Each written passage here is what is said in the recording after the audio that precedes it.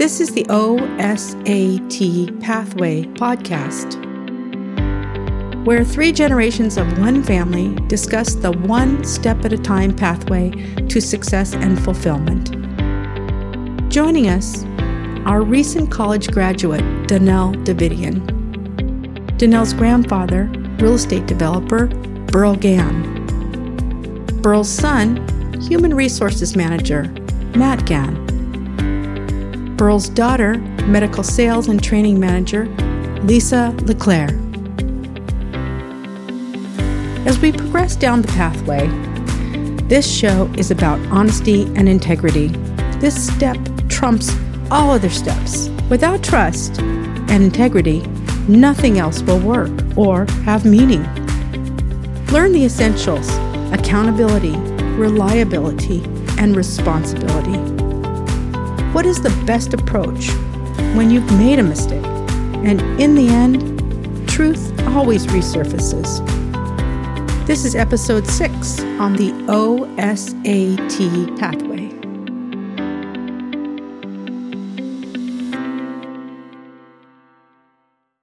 Okay, we're going to discuss integrity and honesty. And the simplicity of these two items are known throughout the universe. And the first part I want to cover is that if you are not honest, the instincts of people around you can instinctively know that you're not being honest. And in your endeavors to function in the world and go forward and have a relationship with people and do business with people, if you are straightforward with them and honest with yourself and stay within the limits of your knowledge, then you never have to be ashamed of what you're doing and where you're going, because you can always rely back to it, because you don't have to remember it. It's always with you. Integrity the same way. You conduct yourself in an integrity way, and you attempt to excel in those issues and make it more believable by having support systems along the way to do that. And without being honest, the rest of anything that you want to do is not there. You're not going to be believed. You're discounted. You're not. It's a real simple situation. So those 2 words people need to be reminded of the fact that you need to be honest, and you need to have integrity to function correctly in the world, and particularly in the business world. Yeah, I completely agree. I think that being honest sometimes doesn't come natural to some people. But I think that I've been able to always kind of be super blunt, maybe too much sometimes, but it's really gone in my favor. And I think that in the business world, especially, if you got to do what you're going to say. No one cares about excuses. And I got that from Lisa. At the end of the day, if you're going to say you're going to do something and you don't do it, people are going to lose trust in you. They're going to lose respect in you. And then that goes to show in your character, like, oh, this is not a very reliable person. I don't really want to work with them because they don't say what they're going to do. They don't follow through with things. And I think especially as young people, we don't have that mindset that the older generation did, where it's like, if you say you're going to do something, you got to follow through. That's a big deal. And now I think it's easy to just be like, oh, let's set a plan and meet this day. And then, last minute people are like, oh, sorry, I can't make it. And they think it's not a big deal. It's like, people hold your word accountable. They really do take that to heart. And so I think that that's a really big factor in the business world, is being able to just be honest and follow through what you say you're going to do. Yeah, I think that integrity and trust, I think it's the connective tissue that holds the entire pathway together. And if you don't have either one of those, the whole pathway, all the topics we've talked about. I mean, if you think about relationships, which we discussed earlier, what's the foundation of any relationship? Any relationship, a business relationship, a personal relationship, if it's all based on trust. And, there's communication, but it's trust. And if that breaks down, you don't have the relationship. And it goes back to preparedness. We talked about, you try to BS your way through something. people are going to stop believing you. And if you're not prepared, and it's okay to say, I didn't prepare for that, I don't have that information.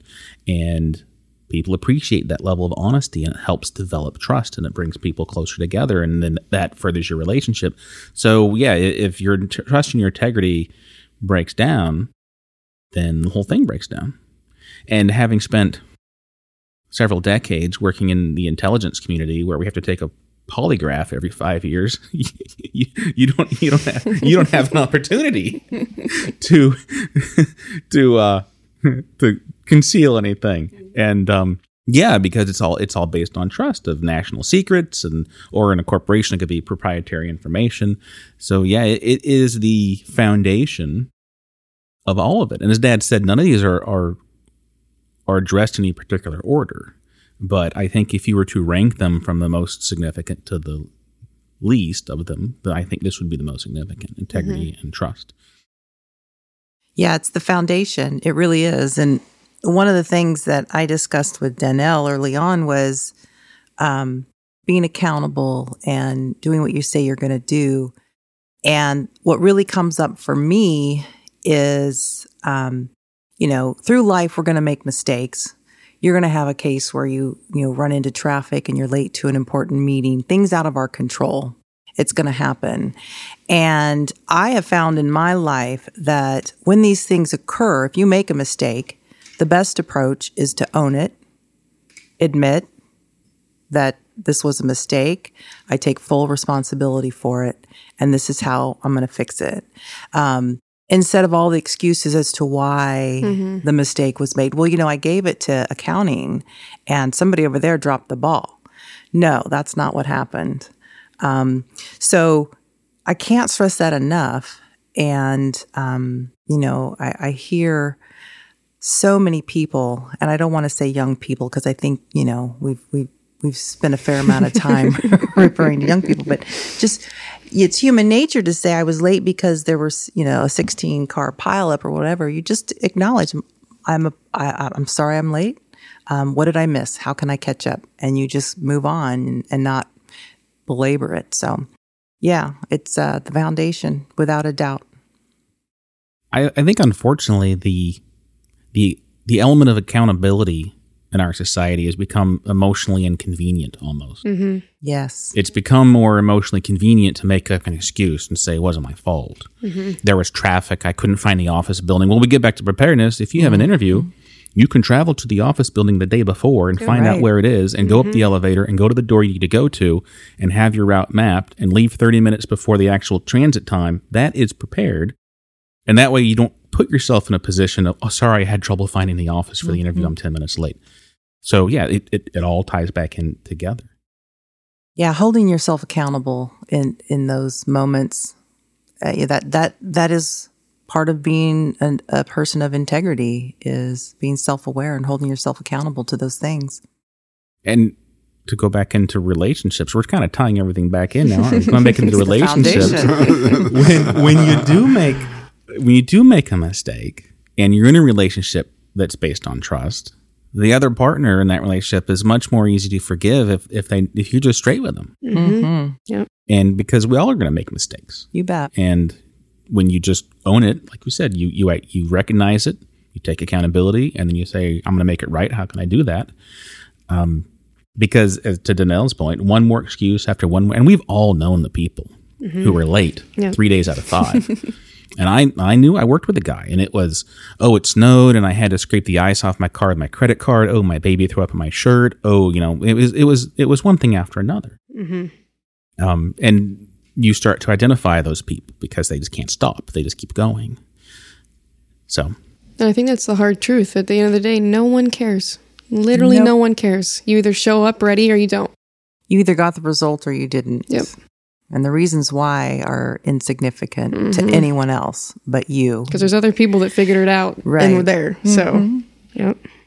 Many times telling the truth and being honest can even save your job. And I have an example of that. I had a bookkeeper that used to work for me. And it was her job to pay the bills.